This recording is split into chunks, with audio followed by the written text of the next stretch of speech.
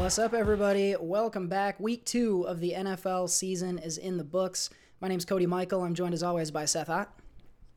It's going too fast. Already week 2 is already. Only 15 games left to go for each team. Ugh. 13 weeks, or what did I say? 16 weeks left to go. It's going to go by in a flash. It always does. We, of course, are socially constipated. This is Gridiron Grunts. We are going to hit you with a recap of week 2 of the NFL season, get you ready for week 3. We'll do game previews and take you through some bets that we like going into the weekend just a little bit later on. Seth, we've had pretty different experiences through 2 weeks. Things have not gone your team's way. Have you bought any LA Rams gear yet, is my question for you. No, I think I'm going to be switching over to probably the true underdog team this year, the Texans, really. I think that's who I'm going to be rooting for. If you want to see some wins, I think you'd look good in Carolina blue. They're the ones, honestly, that are like probably one of the stronger teams in the NFL so far. Darnold does look fantastic, so maybe. You love to see it, man. Really excited about Carolina. We'll talk more about them. Going back to last week, we talked about the Manning cast. I got to watch some of it, not the whole thing. I love it. Immediately, I loved it. You can tell that if there's a producer present, they're not doing much, in terms of telling the guys what to say and what to talk about. Because you can kind of see, you don't have to watch for very long to get an understanding of kind of some of the dynamic between Peyton and Eli, I think is interesting. Peyton's a big talker.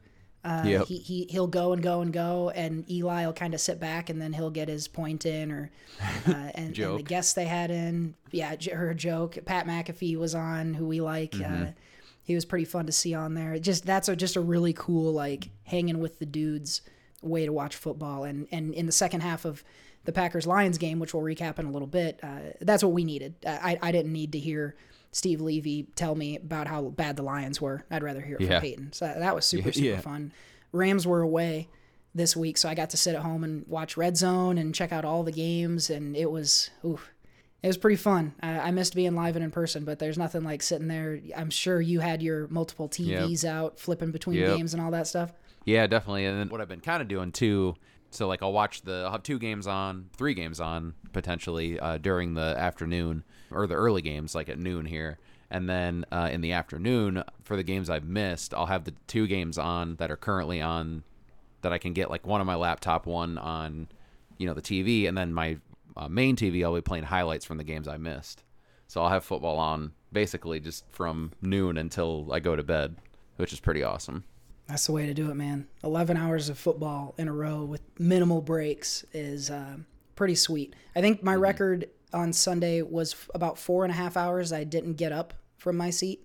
Didn't even need to pee or eat or anything. So we're back, baby. I'm going back down to LA this weekend to watch them beat the Bucs.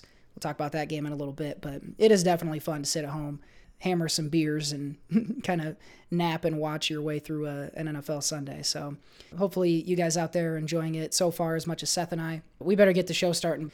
So we are going to skip our bathroom reading this week. So we're not going to hit any headlines. We're going to get you right into the game recaps. So let's take a look at what happened in week 2. That just happened. Did we win? All right, we have week 2, which kicked off Thursday night. Surprisingly competitive game between the Giants and the Washington football team. Yeah. Washington gets the win here, 30-29 on a buzzer beater field goal by Dustin Hopkins. And interesting on that play, he had missed the kick as time expired. They get a second try because of an offsides penalty on the Giants. He hits the retry, and they win the game. So an absolute heartbreaker for the Giants, who were competitive in this one. Daniel Jones had 249 yards and a touchdown. He also had 95 yards rushing and another touchdown. So if you had Daniel Jones in your fantasy lineup, 1, I'm sorry, but 2, probably a pretty good week for you. Sterling Shepard had 94 yards as well. And then on the Washington side, I think what I would highlight in this game, Seth, is Taylor Heineke. 336 yards, 2 touchdowns. He does throw a pick that very nearly lost them the game. Probably should have lost them the game late in the fourth quarter. But Antonio Gibson led in rushing, 69 yards. They used J.D. McKissick quite a bit. He had 5 catches out of the backfield for 83 yards and ran in a touchdown. Scary Terry McLaurin, though, is quickly putting up like NFL leading type numbers. 11 catches, 107 yards and a touchdown. He has everybody's attention if he didn't already. So the offense, I think we were concerned about Washington, with Heineke, could they get it done? Put up enough points here to get the win. Giants were able to score on that Washington defense, which is maybe a concern. I think New York is an afterthought. They're going to be a top 5 draft pick probably. But Seth, what's your updated thought on Washington after this game? You still think they're potentially a playoff team? I'm a bit worried about their defense, honestly. They've given up a lot of yards. The Chargers, they gave up like close to 400 yards. The Giants, they gave up, over 300 yards, I think. Daniel Jones looked great in that game. I mean, this is easily the best game he's looked as a pro. So I'm a bit worried about that Washington defense. They still have Chase Young and Montez Sweat who were able to get after the quarterback, but it seems like their secondary has kind of taken a step back this season. So I think they're going to have to rely more and more on Chase Young to get some pressure to keep that defense to the level they were last year. Like I mentioned with the Giants, Daniel Jones looked good. Foreign to say because he hasn't looked great so far, but maybe this is a turning point for him. He has a ton of talent on that team. There's so many good weapons that he has available, and he just hasn't quite lived up to it. He still has a terrible offensive line, but he can move. Like he ran a ton in this game. So they have a couple of good corners. I don't think the Giants are going to be a team that competes for any division title or playoff spot, but I think they're going to challenge teams. They've put up a good fight against the Broncos. They put up a really good fight against the football team. So I don't know. We'll see about the Giants. Maybe they upset a couple teams this year. And Washington, I think I need to see a little bit more of that defense before I can say that they're the clear division winner. Because right now, to me, that's the Cowboys. They've moved into that spot.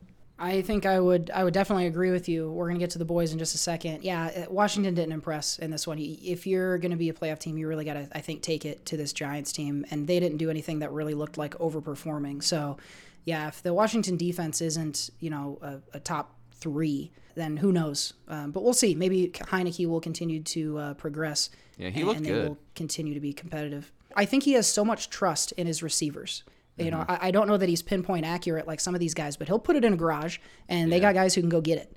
We'll be interested to see what Washington does. Most people picked Washington to cover 3.5 point spread, lost that one. This was a terrible week for me in Pigskin Pick'em. We'll look at the leaderboard once we get through here, but I was shit this week. Missed on Washington, also missed on the Cleveland Browns, had them to cover their 12.5 point spread against Houston. They did not do that, but they do get the win. They win by 10 points, 31-21. So Cleveland gets its first win, and Houston falls to 1-1 as well. It was weird for the Browns, I thought, in this game. They were tied at 14 going into halftime. It just seemed like the fast, sexy Browns that I was expecting just weren't there. Like this was the middle third of the season last year when Odell Beckham went down, and they ran it a ton. They were very slow and kind of boring. Baker Mayfield only throws 21 times. He completes 19 of those passes, though. So efficiency and taking care of the football, definitely there. So Baker's 19 of 21, 213 and a touchdown. He does throw 1 pick. Nick Chubb goes for 95 and a touchdown, and Kareem Hunt adds 51 more yards on the ground. Baker Mayfield ran in a touchdown as well. Jarvis Landry goes down in this game, and he's gone on IR. He's going to miss at least 3 games with an MCL strain, and so the wide receiving core for Cleveland is quickly looking not super impressive. We don't know yet when Odell Beckham is going to come back, but it sounds like he's maybe close. So, if they can trade him in for Landry, we'll see. But this is a team that continues to pound the rock, continues to play good defense. They get the win here, so nice to see them bounce back from the loss against the Chiefs last week. On the Texans side of things, it just keeps getting worse. Tyrod Taylor goes down in this one. Some guy named Davis Mills came in. He's a rookie out of Stanford. He was a guy that had high prospects coming out of high school and just dealt with a bunch of injuries. So there's a little bit of optimism with him, but obviously not quite what Tyrod was doing. They spread it around on the ground. Mark Ingram led the backfield, and then David Johnson, Philip Lindsay. Nobody really had great numbers here. Brandon Cooks, though, if you're looking for a fantasy receiver, we'll see what happens at the quarterback position in Houston, but Brandon Cooks is getting a lot of work. He had 9 catches, 78 yards, and a touchdown. The touchdown was after Davis Mills came in, too. Yeah, so if they do have any type of rapport, maybe some value to be found there, and nobody is looking in Houston. I can tell you that much. I had Cooks on my bench, and I regretted that, I will say, in that league. So, Seth, I think Cleveland, obviously the story here, they bounce back after the win, get to 1-1. Not the blowout we were hoping bet-wise, but you got to feel good to see them come off the loss with a resounding win here. Yeah, I mean the Texans they're putting up fight right now. They're playing really well. A lot of those it's a team full of veterans, and I think that's proven to maybe not make them the shit show we thought they were going to be. I mean, we thought they probably wouldn't win more than 4 games, and if you bet the over on them, you're probably feeling pretty good about that right now. You can definitely see this team squeaking out 4 more wins somewhere. So kudos to them, and through all the shit that team's gone through, they're fighting really hard because they were winning at points in this game, and it was really close for a good amount of time. The Browns, pulled away with the style of football that they play. They run, like I said, it's not sexy, but that's the style of football how they won a lot last year, and how the reason why they have such promise and hopes in this season is because of the running game and defense. So with injuries to receivers, I think they're going to keep leaning on that between Hunt and Chubb. I think Austin Hooper might have to finally earn that huge ass contract he got, because someone's gonna have to catch balls there. So Hooper and Njoku will probably be leaned on a lot moving forward. Along with, I know they like that Donovan Peoples-Jones quite a bit. I mean, he had a couple flashy plays in the preseason, so maybe he gets a little bit more work too. I just don't know if Beckham is ready. It sounds like he just isn't that close to coming back, so we'll see what that team looks like. But if they keep running the ball like they do, I think they'll be fine. I agree with you. They're an old school team, man, and that's good for Cleveland. Home games in December, tough place to go play. So if you can pound the rock, and they got 2 damn good running backs. So if you got Kareem Hunt and Nick Chubb, get them in your fantasy lineups, because they're going to get worked over this next few weeks, especially if. And Beckham, it's not like he was flashing when he was healthy. So right. I don't think he's going to save this receiving core. I think you're right. I think Hooper and these running backs are going to have to pick up the slack. Baker Mayfield's going to have to make some plays on his own, but I'm confident they'll be able to do that. And yeah, you're right. I do like seeing Houston fight. They're going to get a lot of wide spreads. I think you could make some money on Houston in future weeks. Yeah. We'll see what it looks like this coming week, but they're going to get these touchdown to 2 touchdown spreads, and it looks like they're competitors. So maybe fun to pick them to backdoor cover. It's funny too, because like Cooks, I think he had 10 catches last week too for like 150 yards. So it's going to be funny that the best year statistically of his career is probably going to be with the Texans, because they're just force feeding him. We talked last week. I think we compared Detroit to Jacksonville from the Bortling years. Yeah. And I don't think Houston's that different. I think he is likely to be the beneficiary of that, like I think Allen Robinson was back in the day. So we'll see. This is where I start getting pissed off here. Okay, so the Dolphins, I had them plus 3.5 points at home. Felt like the easiest money ever against the Bills. Instead of covering, the Dolphins instead lose 0-35 at home. So that sucked ass. But biggest news out of this entire game, I believe, is Tua Tagovailoa goes down with an injury. I don't have a lot of detail on this one. Maybe you do, but he went down early. Jacoby Brissett replaced him. Brissett threw a lot, 24 of 40, 169 yards, no touchdowns and a pick. You got to be adjusting your anticipated end-of-season results for Miami, I would imagine. What do you know about the injury to Tua, and am I right to say that, or you think Brissett is just as good? Yeah, Tua just adds a little bit more of, I guess, spark, but not a whole lot. Brissett's just pretty boring. You know what you're getting out of Brissett. He does have a cannon, but at the same time isn't complete in a lot of those. With Tua, it sounds like it's a bruised ribs, and there wasn't any like structural damage or anything like that. So it's more of just a pain management thing. But with ribs, especially bruised ribs, my understanding is that like hard to breathe, hard to move, and so it's kind of one of those things that they want to keep you out as long as they can, or they're gonna have to put like one of those flak jackets on him too when he's playing, and that's gonna restrict some movement. That offense in general, though, even the game against the Patriots that they won, the offense wasn't amazing. They're not running the ball super efficiently. The receivers, they're getting Will Fuller back. He adds a little bit more spark to it, but they've just been kind of boring, kind of blah. The defense has been fine, but up to this game, they got rocked this last game against the Bills. So I don't know. Yeah, I was pretty high on the Dolphins coming into the season and felt okay about them after the game against the Patriots, but this one kind of makes me more nervous with the injuries and things like that.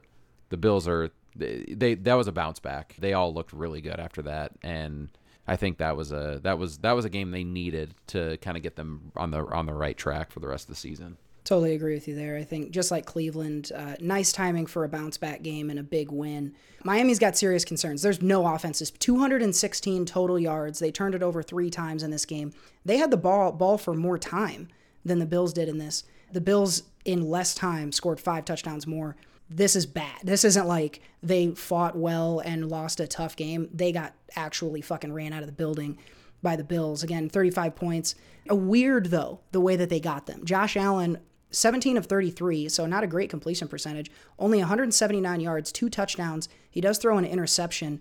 Zach Moss ran in 2 scores, and Devin Singletary ran in another. Stephon Diggs was the top receiver, but he only had 60 yards and a touchdown because, again, Allen only had 180 yards. I know this is a talented Miami defense, Seth, but second week in a row that Josh Allen's stat line is not impressive whatsoever.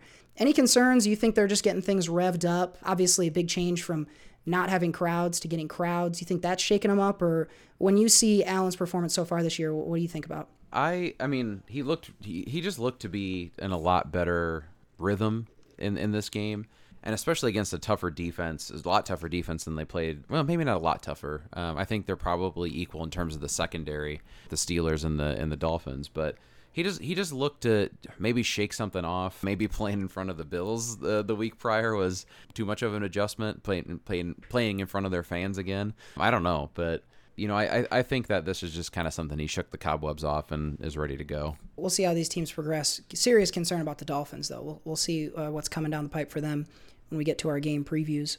Patriots win and cover on the road. They went in and beat the pants off the New York Jets 25-6. Rookie Jets quarterback throws 4 interceptions. I know that's not a new headline, but there's a lot of excitement around Zach Wilson here. Bill Belichick eats rookie quarterbacks for breakfast, so I'm not ready to say that Zach Wilson is a bust based on this performance, but he stunk. Got picked 4 times. I think 2 of those got housed, if I'm remembering correctly. I could be wrong about that, but not really any offense to speak of for the Jets. They only put up 6 points in this one.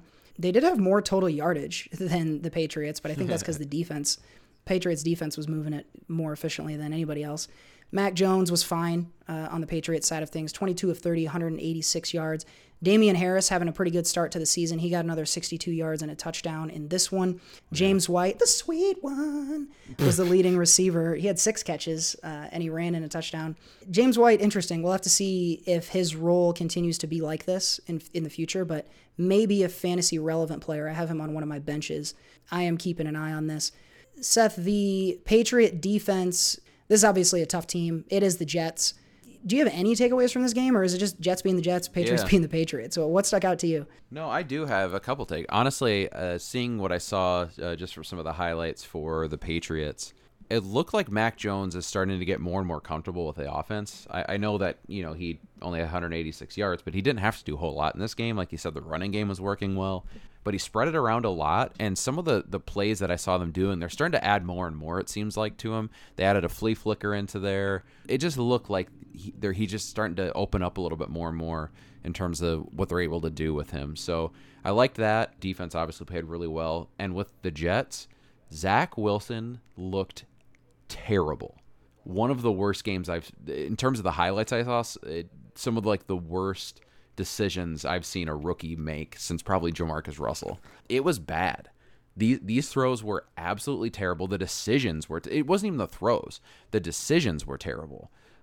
Wide open, throwing to basically no one, just right to the defender, and there's no receiver around. Just looked lost. And the thing that with Zach Wilson, he's basically trying to do a Mahomes impression, is what it looked like to me. He's trying to do a Mahomes or Kyler Murray impression where he's scrambling around and throwing the ball at weird angles and heaving it and flicking the wrist and all that shit.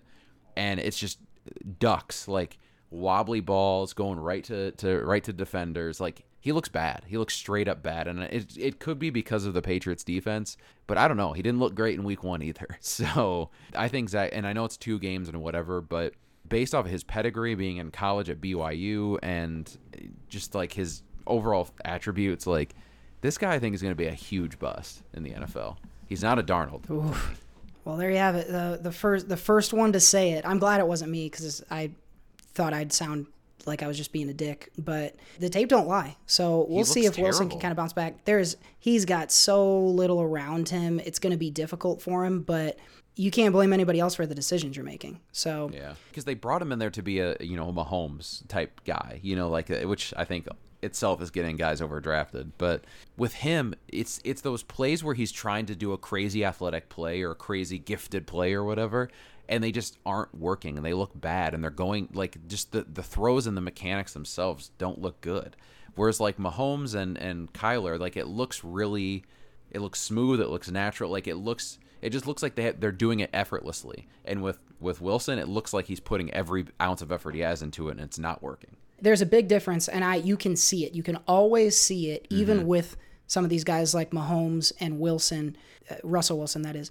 Yeah. When you're closing your eyes and heaving it, that's that looks a certain way, and when you are just making a throw nobody else can make, that looks different. And you've seen Mahomes close his eyes and throw it. I'm not saying great quarterbacks never do it, but you can tell. And Wilson, Zach Wilson in New York, his all just look like he's praying. And he doesn't have a set of receivers that are going to answer those prayers, so he could struggle. Jets are a team, kind of the opposite of what we were saying about the Texans. I think Jets are going to get their asses kicked a lot this season. We'll see, but could be ugly. That's way too much time spent on the Jets. Patriots will be interesting. I think that AFC East is, I don't know that like great teams will come out of it other than the Bills, but it'll be a fascinating one to watch. There's a lot of storylines out there. Not terribly different from Philly, actually. They got some interesting stories going on out there, but the story this week is a loss to the visiting 49ers. Niners cover the 3.5-point spread. The final was 17-11. I didn't see a lot from this game there because they didn't show up on Red Zone because no one was scoring. Jimmy Garoppolo for the Niners has 22 of 30, 189 yards. Woo, crazy. And a touchdown. Everybody on the team had to have a carry because the running backs continue to get injured. We were talking before the podcast. Trey Sermon, unfortunately, is concussed on his first carry of the game. Everybody's hurt on San Fran in the running back room. If you're a retired running back, Adrian Peterson better start lacing him up, I think, because these guys are going through them really quick. Deebo Samuel led in receiving. He had 6 catches for 93 yards. For the Eagles, Hurts was 12 for 23, 190 yards, but he did run for 82 yards on the ground and a touchdown. It's interesting with Hurts. I haven't seen a ton of tape on him, but he's putting up some stat lines that are very Lamar Jackson-esque. And I don't think he's quite that good, but his game is similar. So you kind of have to combine his rushing and passing yards to really get his impact. He's putting a show on for the Philly fans on a team that otherwise doesn't have a ton of talent. They have Quez Watkins, who I've never heard of in my life, had 2 catches for 117 yards. I have no idea how that happens. Dallas Goedert had 2 for 24. There's not a guy you can name unless you watch the draft on this Philly team. So I don't care about much coming out of this game. Niners get to 2-0. I wish they had lost. I guess that's kind of what I care about from this. But I'm not impressed with the way they won against this Eagles team. And the Eagles just showed me that if you were getting too excited last week about Philly, you were getting a little bit ahead of yourself, and we need to temper those expectations. But I think both of these teams are, we'll see. Yeah, I mean, I think it is impressive that Philly was in that game. Still had a chance to win it at the end. I think coming into the season, a lot of people have the Niners as one of the Super Bowl favorites, and so far I don't think what we've seen out of them shows that. Defensively, they gave up a shitload of points against the Lions last week. They played better this week against the Eagles, but their offense couldn't put up a whole lot of points. Other than Deebo Samuel, there isn't a whole lot going for it right now, especially with all these hurt running backs. Deebo Samuel has been awesome so far this season. He's looked great. Brandon Ayuk, who was the guy who kind of came up last year when Deebo was hurt, hasn't showed up. And someone tell George Kittle there's football going on because he hasn't barely been seen this season. So I think they need to get something figured out with that offense for sure.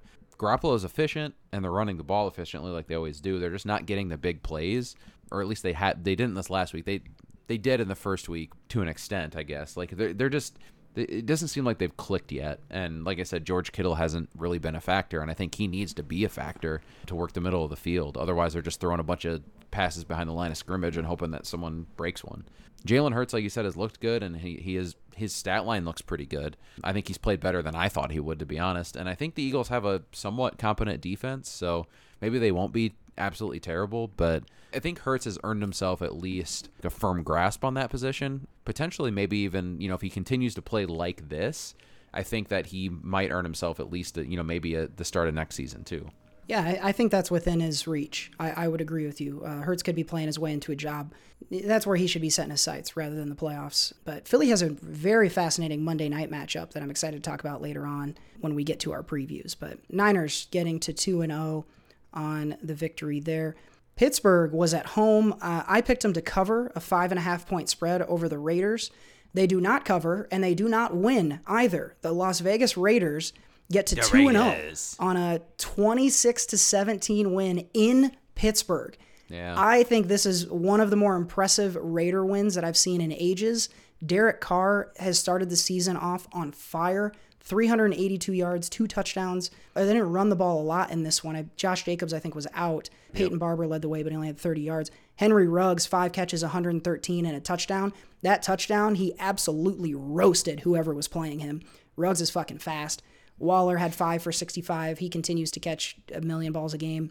And then on the Steelers, Roethlisberger, 295 yards, a touchdown. He did throw a pick. Najee Harris had a pretty nice game here. He had 38 yards on the ground, but had 5 catches for 43 yards and a touchdown. So the rookie getting involved in the offense. Juju Smith-Schuster ran in a touchdown. And Deontay Johnson has been the best wide receiver on Pittsburgh so far this year. He has 9 catches, 105 yards. Is it early, Seth, to start going, about this Raiders team? Or do we need to hold out on this? And similarly, concern for Pittsburgh after a loss like this? I don't think with the Raiders would need to start wondering about them being a good team. I think they do this all the time. This is what always happens. Yep. They start off strong, and then they finish the season winning 2 games out of the last 8. And so maybe, I won't start to think this team is real until we get to, week 12, maybe. And then if they come out, if they're in week 12 and they're, 10-2 or something like that, then I'm like, okay, this team's real. But until then, I can't quite believe it. What they have been doing is getting a lot of pressure on the quarterback. Been doing an excellent job out of that. They have Ngakoue there, Nassib. Carl Nassib, yeah. So they've been getting a lot of pressure. They did it both to Lamar Jackson and to Roethlisberger here. The offense has been making plays. Like you said, Ruggs, who I still don't think is a particularly good wide receiver, he is able to get the deep ball every so often. So he'll do that 3 or 4 times a season and make a couple great plays. But other than running really fast straight down the field, he's not an amazing wide receiver. That offense is still going to run through Waller no matter what. Derek Carr's played well, and I think that's as far as his team goes. If Derek Carr keeps playing the way he's playing, and in the past when this that one season he was an MVP candidate for the longest time, they were really good that season. They were playing really well into the playoffs. Ultimately lost, so that's the only way I see that team going as far as getting into the playoffs or whatever. But with the Steelers, they're kind of a wait and see team too. I think they played really well against the Bills on the road and then stink it up at home. They didn't do anything particularly terrible in this game. I don't think their offensive line isn't great and they can't really get the running game going. Najee Harris has been effective, but more in the passing game than he has the running game. So I think that's an issue for them. But right now it's still kind of a wait and see, I think. I did see that TJ Watt's hurt, and as well as Deontay Johnson got hurt in that game too. So they're dealing with some injuries as well. But they have a lot of talent, and that defense is really good. I still like them ultimately as a team in the AFC to at least make the playoffs, but I really don't know what to truly think about them right now. Yeah, I agree with you. I think patience is key here. You mentioned the injury to Watt, and so we'll see how long he's out. I think you'll have a quick one-word answer for me. The Las Vegas Review-Journal, their headline asks the question, is Derek Carr the best quarterback in the NFL? What do you think? Totally. Totally. There it is. Seth is on the Raiders to win it all. We'll get him to update his Super Bowl pick later on in the show. His guys are 2-0. Let's talk about, I think jointly we can start calling the Carolina Panthers our favorite team in the league. They win at home. They stick it to the New Orleans Saints, 26-7. Let's start on the Carolina side of things. Sam Darnold looked great. 26 of 38, 305 yards, 2 touchdowns. He did throw 1 interception. Don't forget, this is the team that made Aaron Rodgers look like he should be cut last week. Yeah. And Darnold and this offense performed really well. Aaron Rodgers doesn't have Christian McCaffrey on his team. That guy is back. He had 24 carries, 72 yards and a score. He also caught 5 balls for 65 yards. So McCaffrey's McCaffrey. He is back. DJ Moore, really nice young receiver, 8 catches for 79 and a touchdown. He's on one of my benches, so you love to see that. So really nice game for this offense. For the Saints, okay, I hear what you're saying now about Winston. I wasn't hearing it before. I wasn't hearing it a week ago. I see it. He was 11 of 22, 111 yards, 2 of the ugliest interceptions I've ever seen in my life in this game. Horrible. He's the only quarterback in the league that could throw these interceptions for 2 reasons. 1, nobody else is strong enough to throw it that hard in the wrong direction. And 2, nobody else would decide to do that, save for maybe Zach Wilson.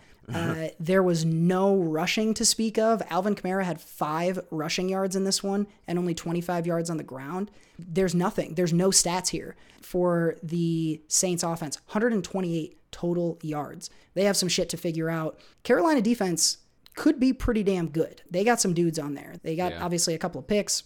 They got some guys along that front 7 that are pretty tough. I'll ask you the same question I did on Vegas, Seth. I know you really want to. Are you there yet on Carolina as a threat, or should we continue to exercise patience for the Panthers? I want to see them play. Who did they have week 1? They had the Jets, and then this game was a good test for them for sure defensively. I want to see them how they face up against like when they eventually get to the Bucks. But they have a relatively light schedule, being where they finished. But give me a team like that, like a true playoff team. I want to see how they play there. Darnold has looked great though, and I'm happy to see him playing so well. Defense, like you said, looked great. The offense has so many weapons around him. Not just McCaffrey, but DJ Moore's awesome. He reuniting with Robbie Anderson. That Terrence Marshall they drafted is a good young guy. They have a real shot to compete with all the weapons they have and how well the defense is playing. I just do want to see it against a real team like that. The Saints, Jimmy Winston, man, like those picks were bad. And when he is under pressure or forced to make a decision, it's typically a bad decision that he makes. Everything has to be perfect for him to look good in an offense. And if it's not perfect, he's going to make a bad choice. And I think that's the issue with him. He has a lot of arm talent, but he just doesn't have the decision-making skills to match that. So, like I said, I'm still standing strong with the Saints not being a great team. I just think their defense is going to have to carry them. And I was worried about that Kamara. There's no chance I was going to draft him in our draft, even if I was, in the spot where he should go, just because with that offense, like without Drew Brees, there's a limitation to what he can do. They don't check it down. And I don't think they have the offensive line for him to be a between the tackles runner. I'm worried for that offense for them. Understandable concerns for New Orleans. They got some shit to figure out, and unless Winston comes back and throws 5 touchdowns, he might want to start thinking about whether or not he's keeping that job, honestly. So we will see. One thing of note from Carolina, Pat Elflein, he's the starting left guard for the Panthers. He is going on IR. He's going to miss at least 3 games. So we'll see if that affects this offense. That's right, yeah, former Vike. So he's probably pretty excited to be in Carolina instead. So Panthers, we are obviously very stoked on them. We picked them before the season. If you took their over, you're headed in the right direction. Shouts out Sam Darnold also. Love to see him playing well. You know who else is playing well? Teddy Bridgewater. Teddy Two Gloves. Him and the Denver Broncos went into Jacksonville and won and covered. They get a 23-13 win over the Jags. Teddy was nice here. 328 yards, 26 of 34 passing. So he's accurate, but Bridgewater's always been that. 328, though, not typical for him to have that many yards passing. He was heaving it in this game. He gets all 165 pounds of that body behind it, and he can get it downfield. He has 2 touchdowns in this one. They were caught by Tim Patrick and Noah Fant. Pretty nice role players, but the receiving core here was led by Cortland Sutton, who flashed a couple seasons ago, then got hurt last year. He's back to the tune of 9 catches for 159 yards. If you got Sutton on your fantasy team, is he on your team? Did you have him benched? I had him benched in one league. He was probably benched if you have him, and you had a shitty week if you had him benched. Him and Michael Pittman, I had on my bench, both for the tune of 23 points. Oof, that's a tough one. And I had a 23-point left on my bench with DeAndre Swift the week before. So if you're on my fantasy bench, you're going to score at least 23 points probably if you're a receiver or running back. Take a look at Seth's lineup if you want the tips on what guys to play. Seth, we expected the Broncos defense to perform well. Now all of a sudden this offense is looking pretty nice. Now this is the Jaguars defense, so let's not get too carried away, but good to see Teddy thrown for 300 yards. Trevor Lawrence, not 300 yards. He was 14 of 33, 118 yards and a touchdown, 2 picks. Broncos were able to take advantage, get points, I believe, off both of those. James Robinson, your leading rusher, 47 yards. Marvin Jones, we talked about Brandon Cooks on Houston. I like Marvin Jones on the Jags for the same reason. If anybody's catching a pass on that team, it's Marvin Jones right now. He had 6 for 55 and a score. He was also on one of my fantasy benches. Jacksonville stinks. I think the only thing of interest coming out of Jacksonville right now is the development of Trevor Lawrence, which so far is not going well. But the Broncos, are they our AFC Panthers? Like, do you put them in a similar category where it's like, well, maybe we got something here? Definitely they could be. They, again, they haven't faced the toughest of competition so far, but they've looked really good. Teddy was talking about before the game, like this is the best he's felt since early on in his career in terms physically, and it showed here. Like he, like you said, threw for over 300 yards. He was throwing it deep and looked good while doing it. Like in the past, I joked like he's a guy that can, on his strongest throw, get it 25, 30 yards down the field, and he was throwing it 40, 50 yards and completing it. So he looked really good. I was happy to see that. He's another guy that I just love rooting for obvious reasons, being on the Vikings, but he's gone through so much stuff. So it's cool to see him playing really well, but they have weapons all over the place, and they're even missing Jerry Jeudy, who will be gone for like a month and a half or 2 months. But like Cortland Sutton's picking up the slack. Both Melvin Gordon and Javonte Williams have looked good so far. They have the formula to do it, along with that defense. And Von Miller, I don't know if he's ever going to slow down. He's still playing really, really well. So, yeah, it's cool to see the Broncos doing well. With the Jags, they're an obvious dumpster team, I think, this year. But, Lawrence has thrown some picks and made some, bad mistakes. But I think the difference with him and, like, Wilson is the decisions, I think, are less dumb. Like, I know a couple of the picks have been tips.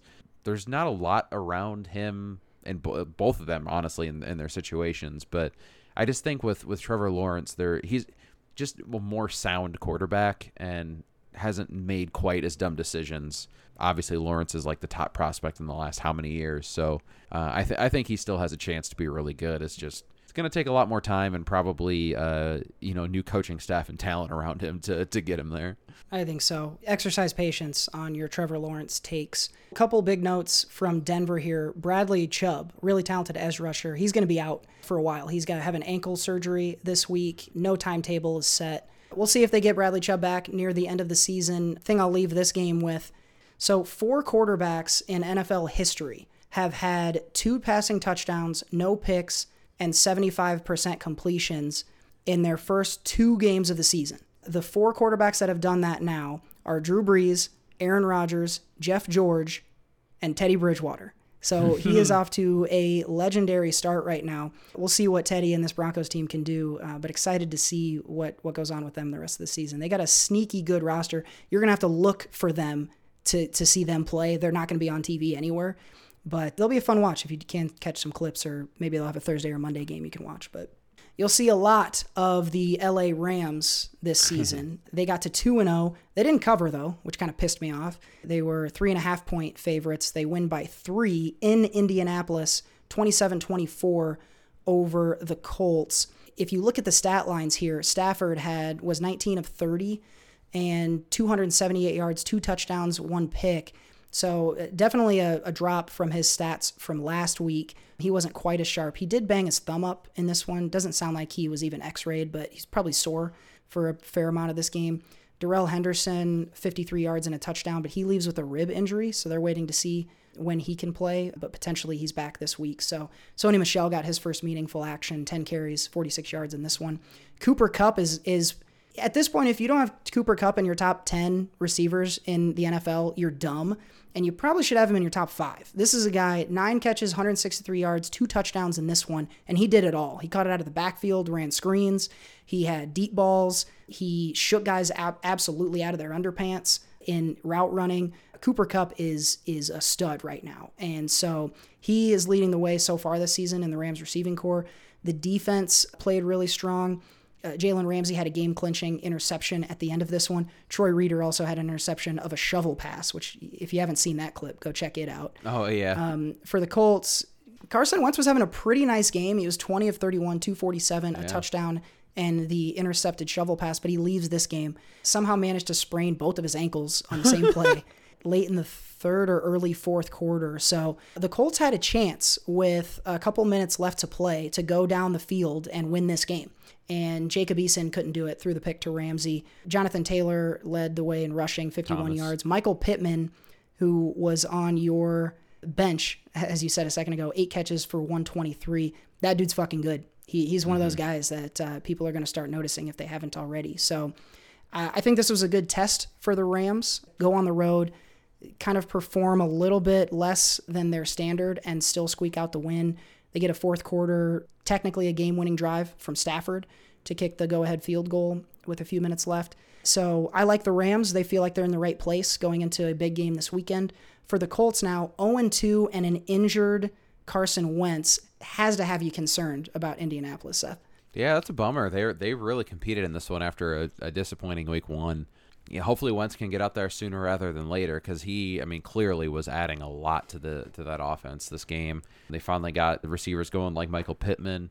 Overall, they looked really good against one of the toughest defenses in the league. So just a bummer for them. The Rams are doing their thing, playing good defense, efficient on the offense. Cooper Kupp looks great, like you said. I really would have loved to seen what this team would have had with Cam Akers, though, with a consistent run game like that. That offense would be, I think, an even level more. Because, like, Darrell Henderson looks good, but he's just not the running back Cam Akers is. Man, that would have been cool to see. So I still think that offense is great. They're going to continue to lean more, I think, on the passing game as the season goes on. So Sony Michel looked good, though, too. He was efficient. But, again, Cam Akers, I think, is just a next-level talent compared to those guys. But they're doing their thing. The Rams that's a tough win on the road for them. So hats off to them on that. Yeah, we'll see. They got a big test. Can't wait to preview that one coming up this Sunday. I think it's America's Game of the Week on Fox, so a lot of people will get to watch the Rams if they haven't already. Rams continue on their 17-0 path, and we'll catch up on their victory next week. Let's go to Chicago. We were pretty excited about picking the Bengals plus 2.5 in this game. That pick turned out to be wrong. Chicago wins and covers 20-17. This was an ugly game, like fun to watch, but ugly as hell. For the Bengals, Joe Burrow, 207 yards, 2 touchdowns, but 3 picks in this one. And I think they were on 3 consecutive throws at some point in the third or fourth quarter. So you hate to see that. Joe Mixon, 69 yards on the ground. Tyler Boyd was the leading receiver, 7 catches, 73. T. Higgins and Jamar Chase both catch touchdowns. Jamar Chase, deep touchdowns in both of the first 2 games. So they're certainly using him as a deep threat pretty effectively so far. For the Bears, Andy Dalton goes down with an injury in this game, and so Justin Fields had to finish it out. Combined, they were 15 of 24 for 116 yards, a touchdown, and a pick, so neither of them was particularly impressive. But Allen Robinson had a touchdown. I'm told he dropped a second one. I haven't seen that replay, but this could have been a wider margin for the Bears. Roquan Smith, big game on defense, a sack and a pick. I really was hoping the Bengals would get this one and get to 2-0. I would have been really excited about that. But don't forget, America, the Bears have a good defense, and they will take it from you. And I think a lot of fantasy leagues are going to see the Bears get picked up this week. Again, not a game where I think these are, playoff teams, so we don't need to spend a ton of time. But I think this was one where they are who we thought they were. But it sounds like if Dalton's injury is anything substantial, we're going to get the Justin Fields project. And I am interested in seeing that going forward. Yeah, I think the Bears' defense, the one thing they can still do is create plays and take the ball away. Their passing defense, though, is bad. You're going to be able to pass on them this year. Burrow, this is one of the other games I had on, like, he was running constantly. Their offensive line is probably the worst in football. He is getting hit so much. He's running around for his life out there, and it's lucky he only had 3 picks. Honestly, like, one of the scores was a defensive touchdown, a long run back by Roquan Smith. If there was one less interception in this game, I think the Bengals could have won it. I think that's the limiting factor here. Like, I think as good as Jamar Chase has already been so far, I think they're going to regret not taking Penei Sewell where they could have, because he is just getting it's awful. Like, he's going to get hurt again this season. There's no way he doesn't. The only way they're going to be able to prevent that is just doing a bunch of quick throws all the time. And that's not the type of ball Joe Burrow plays and the type of receivers they have. Like, they have playmakers like T. Higgins and Jamar Chase. So I feel bad for Burrow because I think ultimately he's not going to be able to finish the season as the quarterback if he keeps getting hit the way he's getting hit. The Bears, like you said, we'll see what Justin Fields adds. He didn't look great, albeit short, that was short notice and probably didn't take all the reps in practice, but that offense just looks, like I've been saying, Matt Nagy this whole time, like, that offense isn't good. It's just, I think it's a broken offense, and I think next year could be a potential unlock season for Justin Fields with a new offense, potentially, if they bring someone in. But between their bad defense and the offense just being bad, other than David Montgomery, who's played pretty well, the Bears, like you said, I don't think are going to be a playoff team either.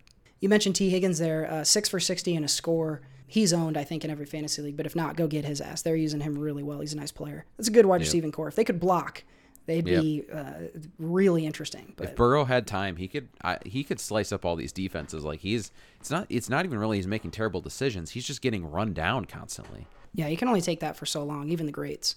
Let's go now. We're going to have to talk about your Vikings here, Seth, and I am fascinated to hear your take on this game. So I'll just lay the stats out here and set it up. The Cardinals are going to win this game at home 34-33. It was a very competitive game all the way down to the end. Arizona does not cover. It was a 4.5-point spread, so if you picked them, you lost. This one was back and forth. Vikings played well. Kirk Cousins got off to a hot start early, 244 yards in total, 3 touchdowns. Dalvin Cook is Dalvin Cook, 130 yards on the ground. Some guy named KJ Osborne caught it 5 times for 90 yards and a touchdown. Justin Jefferson, 6 for 60 and a score. What do you know about this Osborne guy? He's a late round guy from last season. They really liked him. I think he earned the number 3 spot and has come up really big the last 2 games. He's looked good. Yeah, I think in a game where the Arizona secondary is pretty tough, I'm just guessing here, does he operate in the slot maybe? So matchups have created some opportunity for him, or? No, it seemed Thielen's been more of a slot guy lately. I think the big play he had was on the touchdown was on the outside. So I think he's a smaller guy, and he probably does play some in the slot. I think they might move him and Thielen around, but yeah, he's just been making plays. He's a quick guy.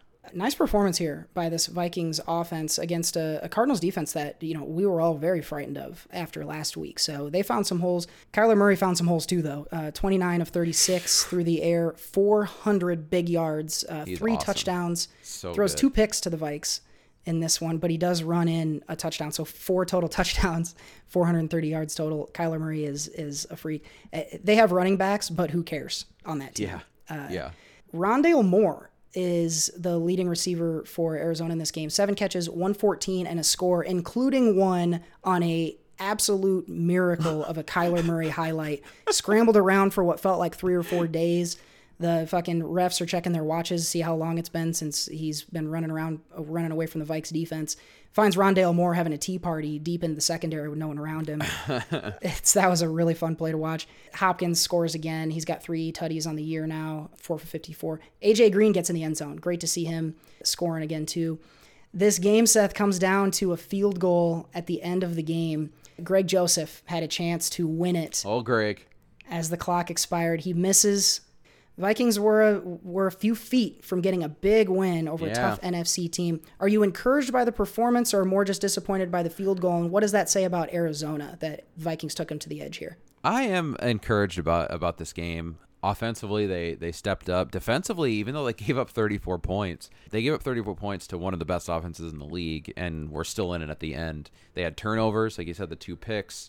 They also were able to get to Kyler Murray a lot, too, in this one. Danielle Hunter had a really good game, which is good to see because he spent all season on IR, hurt neck and stuff, and that's a tough injury to come back from. He was playing really, really well in this one, so that was super encouraging. I was happy to see the way the Vikings played that game. They totally, I was expecting them to come out there and get just piss pounded, and the fact that they were in this game and were leading at times and it's back and forth and were super competitive with one of the teams that I think is going to be a contender at the end of the season, I was happy about it. So obviously, I don't think the Vikings are, an elite team right now, but I think that, if they can keep getting better and hopefully eventually get fucking Christian Darrisaw, their first round pick, out there to block for him, even though the line held up really well. Dalvin Cook was like, he was hitting the hole quick and had a bunch of room to run in this one. So he looked fantastic. But I think if they can get Darashaw in there, and then like Anthony Barr's been hurt, so he hasn't even played yet. I think that defense is going to be able to step up this season, especially if they get these pieces back and the offensive line could improve. They could still be a team that competes for a playoff spot, but it's going to be tougher, especially starting off 0-2. Cardinals, like I said, I think they're going to be one of the best teams. Kyler is fucking insane. Like, some of the plays he's making, running around, and then just throwing darts to people. Like, Rodgers had kind of one last night where it was, behind the back of a defender, and Peyton Manning freaked out about it. Like, Kyler's doing those same things, but he's also like running laps around the backfield there and then fucking darting it to guys. Like, dude is nuts. If he keeps this up, I think he has a real shot at winning MVP this season the way he's playing. Ooh, I love that. I'm loving the big swings. Zach Wilson's a bust and Kyler Murray is your MVP. I don't think you're the only one in the Kyler Murray camp right now. His numbers are through the roof, and he's got a 2-0 team right now. You mentioned Danielle Hunter, 3 sacks in this one. That's tough to do. Yeah. So big game, especially on Murray. Just even finding him once is tough. So yeah, nice game for the Vikes. I like the Vikings, especially if nothing else, for some backdoor covers this year in a game like this one, where you got to think they're going to compete in an NFC North that looks gettable. We'll talk more about the rest of the North in a bit here, but really, really one of the really good games on Sunday was Vikes Cardinals, and I didn't expect that, so it was nice to see. Not a good game. Buccaneers, they run over the Atlanta Falcons. Final score 48-25, so they do cover their 12.5 point spread. We thought they would. I don't think we need to spend a ton of time on this one, but Matt Ryan did have 300 yards, two scores, 3 picks. Kyle Pitts is getting into things. 5 catches for 73 in this one. Calvin Ridley. They're also using Cordero Patterson a lot in an interesting way. The ghost of Cordero Patterson. Yeah, that is crazy to see. So if you have a deep fantasy league, look out for Patterson. He's a guy that I think could be a factor. He's not going to win your league, I don't think, but he scores 2 times in this one. He ran one in and had a reception, bear pawed, a one-hander out of the air. Pretty awesome play. He's been receiving a lot out of the backfield a lot too, so he's been lining up at running back. Yeah, it's crazy. This guy's been around the league for almost 10 years now, and now just looking like he is that first-round pick the Vikings wasted on him. Well, finally, someone said, hey, this guy that we got, why don't we do the Percy Harvin thing with him? Like, we can give him the ball all the time and put him anywhere, but he's got the size to be able to take hits. And somehow the first people to think of that were Atlanta. So nice that he's getting some work, but Atlanta stinks. They got their asses kicked by Tom Brady, who had 276 yards and 5 fucking touchdowns. He's got, 9 now on the season? His pace is better. His stat pace is better than when he won the MVP in 2009, Seth. We were virgin. He's playing better than he did when we were in high school. Like, it is insane that Tom Brady's playing this well. He's doing it efficiently. He just looks so in control. If you didn't say Tom Brady's age, and you can't not hear it when you watch him play, if you could watch them on mute, you would not think anything different than, nope, Tom Brady's just one of the guys, probably the same, right around the same age as Matt Stafford, really likes hucking it around. He threw it to Gronk for 2 touchdowns. They have the connection going. Chris Godwin gets a score in this one, and Mike Evans 2 scores. So not only is Brady becoming or continuing to be incredibly efficient, taking care of the ball, getting scores, he's getting all of these really talented offensive players involved. This is an offense that is fucking terrifying. What do you do? Who are you supposed to stop? And the Bucs defense absolutely just took it to Atlanta. It is the Falcons who they stink. They're not going to the playoffs, probably top 5 draft pick. But the Bucs look like they're just carving their sword up now and tuning it up so that they can beat the shit out of teams in November and December. They look really nice. It's insane. Like, just the fact that Tom Brady is out there doing what he's doing. And, the talk was like they were just getting started towards the end of the last season and going to the Super Bowl. And everyone's like, they say that's team speak, that's coach speak. They've done nothing but prove that's the case. Like, they were just getting started at the end of last season with that offense.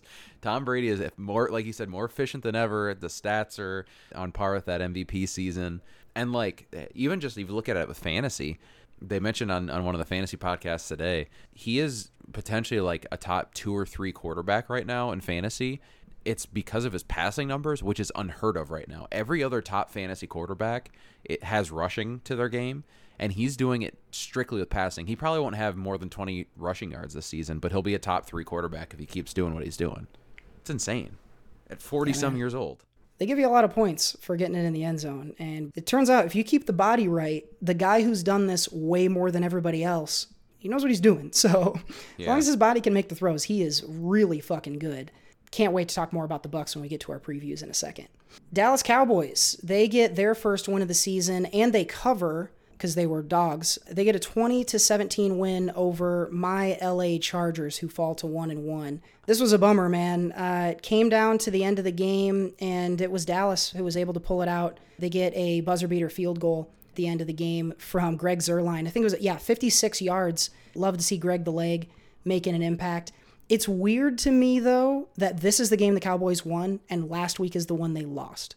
Right. Because Dak had 237, no touchdowns, 1 pick.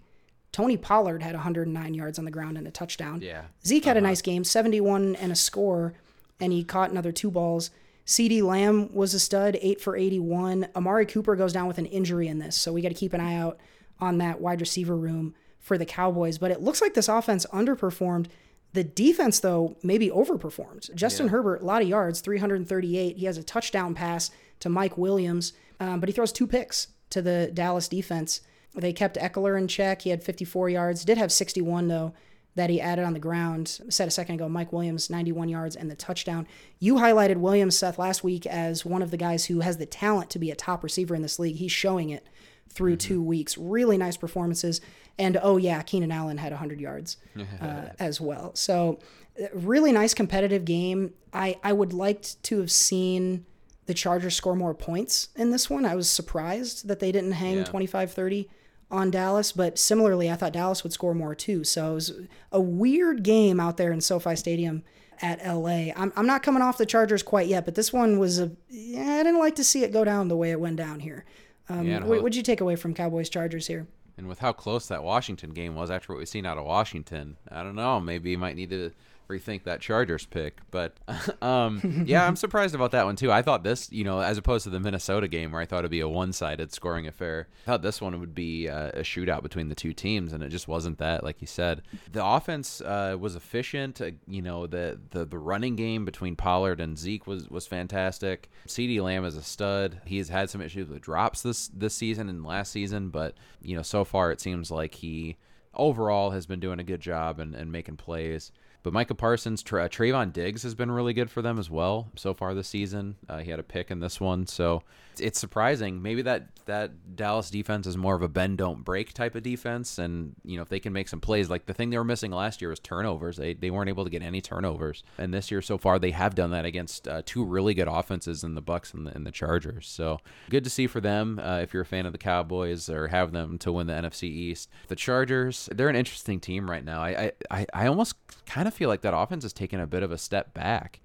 They were putting up a lot of points last season, and so far they've put up 17 and 17 the last 2 weeks. So Mike Williams, though, he is their touchdown guy. He's the guy that they're going to be looking for in the red zone. I think he's kind of replaced, like we talked about, like Hunter Henry, that type of role. And he's looked really good so far. He's got to stay healthy, though. That's the biggest thing with him, is staying healthy. So I think the Chargers still are going to compete and be a playoff team, but I think maybe the Cowboys are better than we thought. And I love to see it. I like a competitive Dallas team. I hate Dallas, but they're good villains. Chargers, by the way, we're going to learn a lot about them. They go Chiefs, Raiders, Browns, Ravens, Patriots in the next 5 games. So we'll see how they go through this stretch, but they got some things to figure out before this weekend, or my dreams of the LA Super Bowl.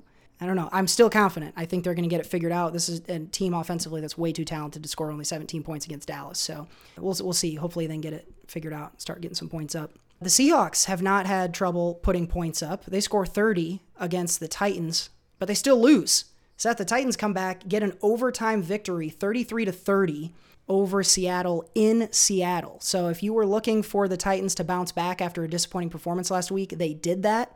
If you were looking for Ryan Tannehill and Derrick Henry to bounce back after bad performances last week, well, let me tell you what they did. 347 yards for Ryan Tannehill, no touchdowns, no picks, because Derrick Henry scored all the touchdowns. 35 carries for the big dog, 182 yards, 182. A lot of guys don't have that on the season yet. and 3 scores for Henry. He won me my fantasy matchup in our league. Julio Jones, big game, 6 catches, 128 yards on this one. So the Tennessee offense is awake, so that's good to see. The defense, still questionable. Russell Wilson gets off in this one, 343 yards, 2 scores. Chris Carson runs in 2 more touchdowns.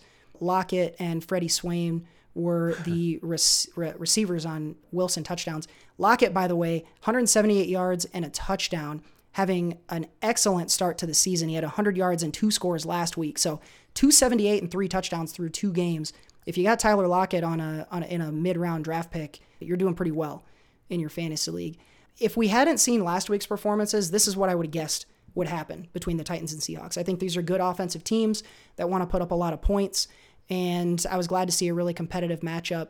I think these are both, they look potentially like playoff teams. Tennessee, I think, has a better chance in the AFC than Seattle does in the NFC, but these are 2 really nice competitive teams who just kind of did what we expect them to do. What did you think about this one, Seth? You catch any highlights from Titans Seahawks? Yeah, it was good to see the Titans offense kind of get going. Derrick Henry, even the first half, wasn't playing well. And then the second half, he's like, all right, enough of this, and decided to take that game over and win it for him. A.J. Brown is still off to kind of a slow start, but Julio really got going in this one. He kind of looked like Julio again. Got robbed of a touchdown before halftime, I think. So yeah, that was horseshit. Yeah, that was dumb. Good to see him kind of going to that offense now too, and really we're starting to see what that offense can do with Julio, and potentially even more with A.J. Brown if he gets going. Seahawks offense looked great as well. Defense is kind of the question mark with this team. You know, some of their stars are playing well, like Wagner and Jamal Adams. Then that defense can really be a difference maker. But if not, or if they're up against one of these elite offenses, they're going to struggle. So I don't think it told us a whole lot other than that both these teams are I think towards the top half of the league and are both really good offenses that either we knew they were or had to kind of wake up a little bit to get to that point. Going to be interesting to see these 2 teams going forward this season. I think they're going to put on some exciting games, some fun ones to watch. Man, it was an exciting game on Sunday night. Chiefs went to Baltimore and lost 35-36. Baltimore gets the win at home. This was an amazing, I don't know if you were watching this live. This was a really great finish to get to watch. Ravens in the 4th quarter put up 12 points. They were down 24-35. They hold the Chiefs scoreless and score 12 points in the 4th to get the 1-point win. Lamar Jackson was Lamar Jackson in this one, 239, a touchdown. He does throw 2 picks, but he adds 107 yards and 2 more touchdowns on the ground. We said it last week. If the Ravens are going to win games, Lamar Jackson has to be a freak, and he did. He was in this one. Tyson Williams had 77 yards on the ground, so that they did get some contribution from the running back position. And then Marquise Brown really emerging as a nice receiver here, 6 for 113 and had a touchdown in this one. We'll get back to the story for the Ravens here, but for the Chiefs, Mahomes, 343, 3 scores, 1 pick. Mahomes and Jackson, they earned all of the praise that they get. They were really dueling. Both of them were super, super sharp. Clyde Edwards-Helaire has had a disappointing start to the season, and he has a fumble late in this one that kind of ends up costing the Chiefs a chance at a game-winning drive. So he's going to have a long week. But Travis Kelce continues to do his thing, 7 for 109 and a score. This was one of those games where you thought the Chiefs were going to cover, then the Ravens kind of make it a game at the end, and then just when you think the Chiefs are going to give it to Mahomes and do what they did the previous week, it gets taken away. I think what we've seen historically with this Chiefs team is if you're going to get the ball away from them, you got to take it away from someone who's not Mahomes. Look for the Chiefs to keep it in his hands. As little as they run now, I could see him doing even less. For the Ravens, this came down to a 4th and inches in their own territory. And if they got it, they could put the game away with kneel downs. If they did not get it, they were giving it to Mahomes on like the 35 or 40 yard line. And there's a really great shot of John Harbaugh looking and yelling at Lamar Jackson and asking him if he wants to go for it. And Lamar says yes. And Harbaugh says, okay, go ahead. And Lamar runs for the first down and ices the game. I get chills thinking about it. It is the exact shit I love to see in football. And for Lamar Jackson, he's obviously outmatched in this game when you look at Ravens versus Chiefs, but he did enough in this one to get the win. It's what we've been saying Baltimore's going to need to do, but it's really fun to see Jackson do it when he's on. I don't take anything away from the Chiefs in this loss, but Lamar is still Lamar, man. We can't forget about him. I think, I think unfortunately for the Ravens, this might have been the win that they, like he's never beaten the Chiefs, but I feel like it's going to be hard to do it again if they meet up again in the season, in the playoffs. So maybe they maybe wasted their one win in week 2 against the Chiefs, but I guess that's for future Ravens to deal with. But yeah, Lamar's looked great, and like we talked about, the only way that this team goes as deep as they can is if Lamar plays like that and plays like that at an MVP level. So great job by him. Yeah, this is just a weird one for the Chiefs. I mean, it really, I think, outside of that Edwards-Helaire fumble, like if they would have kept the ball, they probably would have ended up winning like they always do, and kind of unfortunate for CEH because he has been a guy that was a first-round pick and had a lot of promise, but he is just, even outside of this, he hasn't looked great. Like he's only had, I heard on the fantasy podcast, the last run he's at over 20 yards was prior to Halloween last year. So he's not even he's not having a lot of explosive plays, a lot of explosive runs. It doesn't seem like he's maybe even the right fit for this offense. Like Darrell Williams has been a better running back for this offense than CEH has. So kind of a bummer for him, but I don't think we're going to see a lot of Chiefs losses this year, and they're still my favorite in the NFC. But if Lamar keeps playing the way he's playing, the Ravens team could definitely make a run at it at the end of the season. Don't count those guys out. Ravens play with a lot of heart, which makes them super, super fun to watch. Seth, are you concerned about this Chiefs team come playoff time if they can't run it? Or you're not worried because Mahomes is Mahomes?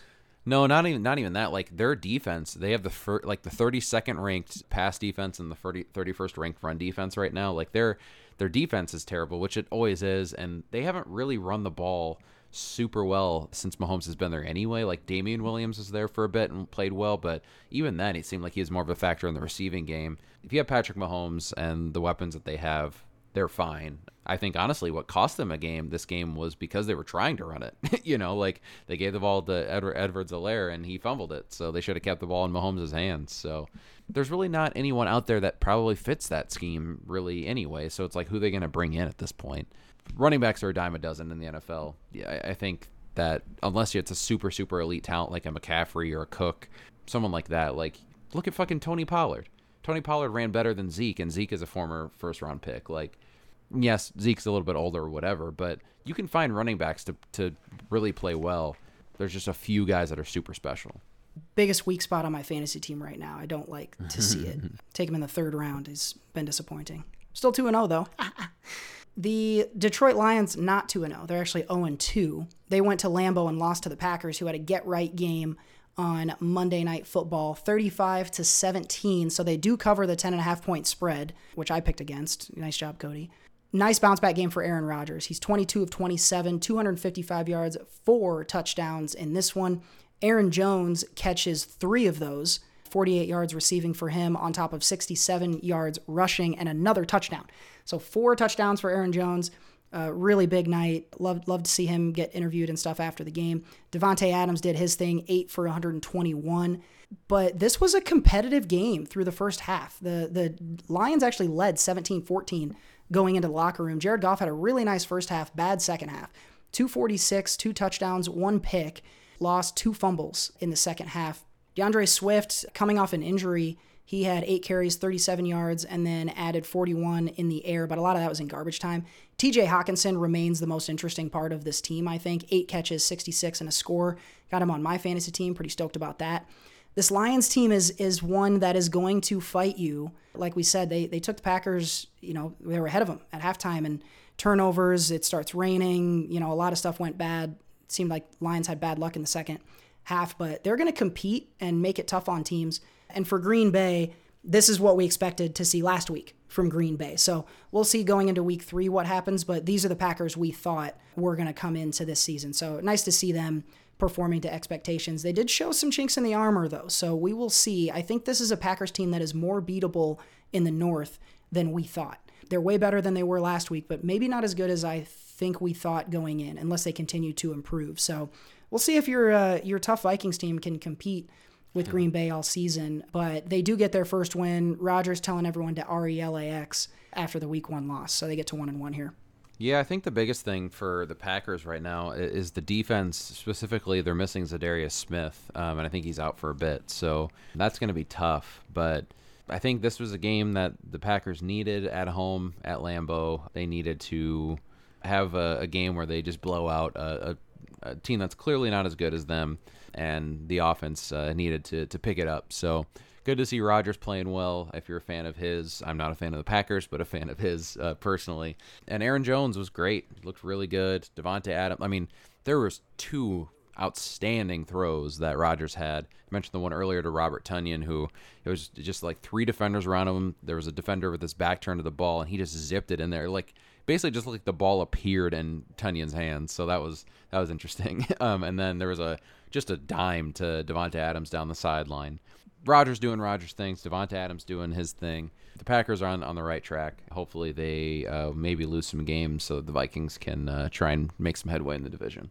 NFC North wrapped us up on Monday Night Football. Really nice week. Created some intrigue, I will say, around the league. A lot of the things we thought a week ago were changed significantly. So we'll continue to calibrate as we get into week 3. Before we preview our upcoming games, we're going to wrap up our recap. Take a look at the money we made. Seth, tell us about your bets this week. Show me the money! Not the best week of betting for me. I mean, I didn't lose a whole lot of money, but because I guess the one bet that I did hit kind of helped make up for the amount of money that I did bet. But I only hit one of my parlays. It ended up being Sunday night, which is nice to kind of, I guess, finish out the weekend with a win. I had Travis Kelce and Lamar Jackson to score a touchdown, along with Tyson Williams to rush for over 48.5, and Travis Kelce to receive over 90.5, so 921 odds. So that wasn't too bad. DFS lineup didn't do too great, and none of my other parlays. I had a couple of parlays that were, actually I think I had 3 parlays that were just, I had missed one leg on them, so that was kind of a bummer, but overall not too bad of a weekend. Walked away with a fantasy win as well, so I'm even on the season again at 1-1, so that was good. But overall, not terrible, but not great either. I did not end up placing many bets, but I did put some Monday night parlays on. Finally figured out how to do that on my shitty Oregon scoreboard app. Rodgers didn't have enough yards to make one of my parlays. I had him and Hawkinson for big games. I thought I had won $100 because I had a bet on Rodgers to score a touchdown in both games. But upon review, I don't think his passing touchdowns count on those, which makes sense out of the odds I was getting. And I made no money. So that was pretty frustrating to find out. Yeah. But you were texting me about that, and I didn't even think about that till later.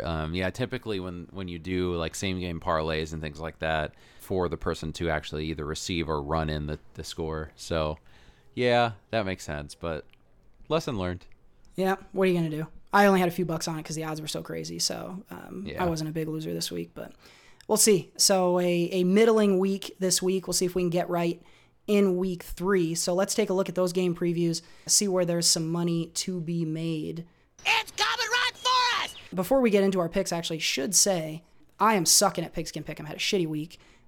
Dirty Dan leads the way, 18-14. So he's having a really good start to the season. Brett, the Green Bowl Packers, right behind him, along with you, Seth, and then my brother Kyle, myself, and Tyler, who plays his boobs with a Z, bringing up the rear. So I got to get right this week. So high pressure on me on these week 3 picks, and I am ready to do this. We start with Thursday Night Football. Sam Darnold and our Carolina Panthers go to Houston, and the Panthers are 7.5-point favorites here. I am taking them, and what I would say, if you're going to bet money on this, is bet it soon, because this line is going to expand as people bet the Panthers. Houston's playing their now 3rd quarterback, and their defense doesn't look like you can stop them. So I think this is a blowout win for Carolina. So I'll eat the 7.5 points and take Panthers on the road. Yep, I'm right there with you. I think with Davis Mills starting, the Panthers defense playing the way they are, I'm going with the Panthers as well. That one feels easy, which means it's probably wrong. Also a low over-under, 43.5 points. So if you think Carolina's going to put up a bunch of points, or if you think Houston's going to be game competitively, it might take a look at the over on that scoring for the low line.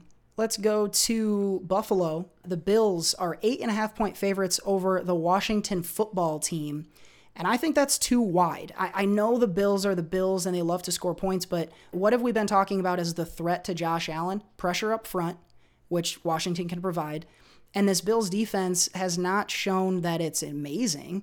I mean, they played well against Miami last week, but I think Heineke can keep them close in this one. I think McLaurin and Tre'Davious White is going to be a really fascinating matchup to watch. I like the tight end, Logan Thomas, in the middle of the field to get them enough points to stay in this. So I still think the Bills by a touchdown, but 8.5 for Washington is too much for me to give up here. Yeah, I'm going with the Bills on this one. I just think that this is easily the best offense that maybe not easily. The Chargers are pretty good offense, or at least they could be. But I think the Bills are coming off a hot game, playing really well offensively against a very good defense. So I'm going the Bills on this one. Yeah, you're probably going to be right. Every time I pick against the Bills, they go fucking supernova and win 35-0. So Cleveland, they're at home. They're favored by 7.5, another big spread, over the Chicago Bears. Interesting matchup here. The Browns are going to want to run it. Bears are tough against the run, though. Bears are terrible at passing, but the Browns have no receivers. I think ultimately the Browns are going to get it done, but I think this is a closer game than people might guess. So I am going to take the Bears plus 7.5, but I do think the Browns are going to win it. I'm nervous about my 7.5, though. I will say that. What are you going to go? Yeah, I'm back and forth on this one. I'm actually going to lean the Bears 2 here.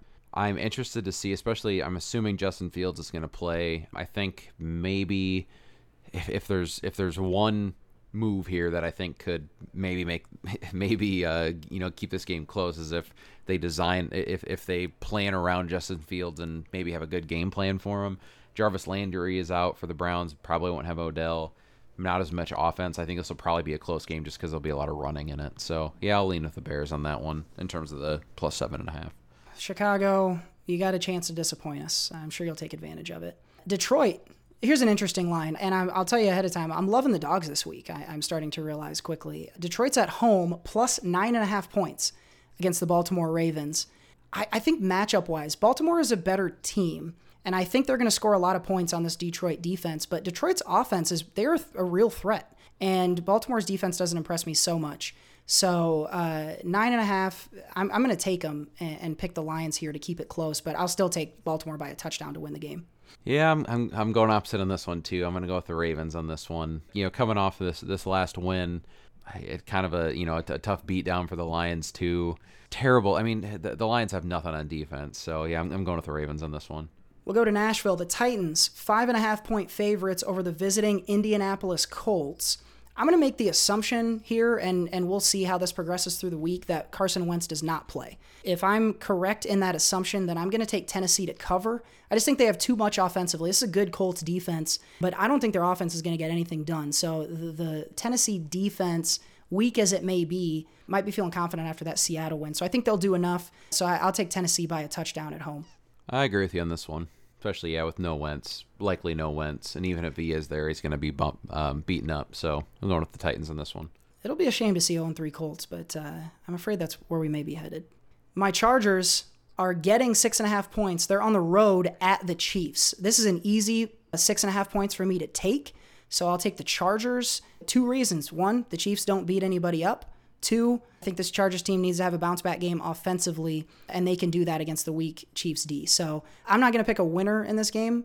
I don't like the Chiefs to get to 1-2. I feel dumb picking that, but 6.5 points, I will take them with LA. The Chiefs definitely win, but they never cover, so I'm going with the Chargers. You can get plus 245 on the money line for the LA Chargers on the FanDuel Sportsbook. I'm probably going to give that a little bit of action. I'm not super confident in the Chargers winning this game, but those are really nice odds on a money line. So take a look at that one on your local sportsbook. As we go to New England, Patriots are favored by 2.5 points over the Saints.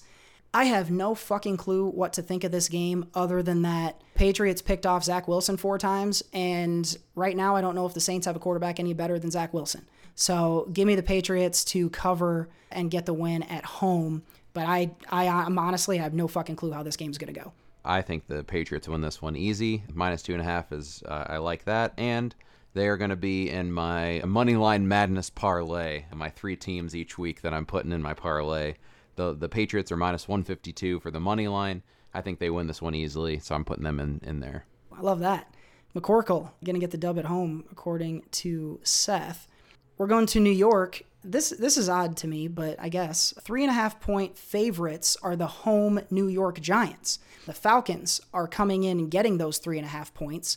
Feels like they're baiting me into taking Atlanta. I'm going to have to take the bait here. I just really have not been impressed for any 3 seconds at a time for New York, and I know that I've been proven wrong 100 times in a row now, but I just really feel like Atlanta's offense is too talented to continue to be this bad. I don't know if Atlanta wins this, but I think 3.5, I don't see the Giants running away from them. So I'll take Atlanta, but I'm not confident. I'm going with the Giants in this one. I think as bad as New York is, I think Atlanta's worse. Yeah, you could very well be right about that one. Someone's getting their first win of the season, though, unless they tie. So we'll see about that. Maybe I'll bet on the tie. I know you can get crazy good odds on ties. All right, let's go to Pittsburgh. The Steelers are at home -4.5 against the Cincinnati Bengals. This is another one where I feel like I'm being baited, and I'm loving the dogs this week. I'm going to flip my pattern here because I don't want to get too one-sided. Give me the Steelers to cover at home. I think they're going to get after Burrow big time, especially if Watt is healthy, but that remains to be seen. Give me like a 5 or 6 sack Steeler performance in a convincing win for them to get to 2-1. Yeah, it seems like the Bengals always play the Steelers tough, and I don't think Watt's playing. So with no Watt, I think that Burrow might have a little bit more time. So I'm going with the Bengals +4.5. I like that pick. If I find out later in the week that Watt is definitely not playing, I may switch. So keep an ear out for that. Plus, you're only getting 3.5 points on FanDuel, 4.5 points on Pick'em. So make sure you're paying attention to the lines if you're going to bet that one. Jacksonville is at home against the Arizona Cardinals, and they're getting 7.5 points, but that's less than 100 points. So I'm going to take Arizona to cover this. I think they stop this game at halftime because it looks so ugly. I don't know what Jacksonville is going to be able to do. So if you got Kyler Murray, you weren't going to bench him, but get him in your lineup however it is you need to do it. There's going to be a lot of points in this Arizona offense, I think. Yep, I agree. I'm picking the Cardinals there. Feels like easy money. That line may expand. So if you're going to bet that one, bet it quick. Denver, they're at home, 10.5 point favorites against the New York Jets. I'm going to take Denver to cover this spread. It feels great to make this pick. It's been a long time since I picked Denver to beat anybody handily. The defense is going to be all over Zach Wilson. It's not getting any better for him anytime soon. And give me Teddy for another 350 in this one. Yep. Couldn't agree more in this one. Now, here's Vegas. A week ago, I would have said here's an interesting test for them, but the Dolphins are coming to town, potentially without Tua. So we'll see, but I don't think he's expected to be able to play here. So your Raiders are 4.5 point favorites. I'm going to take them to cover. I think we're going to be talking about this Raiders team after a convincing win a week from now. So I like Carr to perform, and I like this defense to be all over Miami. Yep. I just think with no Tua, on the road, beat up team. Fortunately, I'm not a big fan of the Raiders long term, but I think right now they're riding the hot hand. So picking the Raiders there. They are going to be really loud in that stadium for week 3. Can't wait to see that on TV. Here's America's game of the week. I don't think any game comes close to touching this. The Rams are going to be at SoFi Stadium along with your boy, and the Buccaneers are coming to town. Both teams 2-0. This is a NFC Championship preview, if you ask me.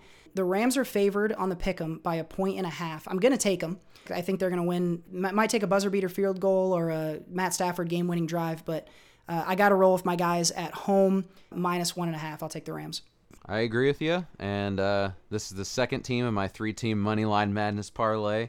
Rams are at +100 odds, so I'm going with the Ram. They're home pups at +100, so I'm going with the Rams on that one as my second leg of the parlay.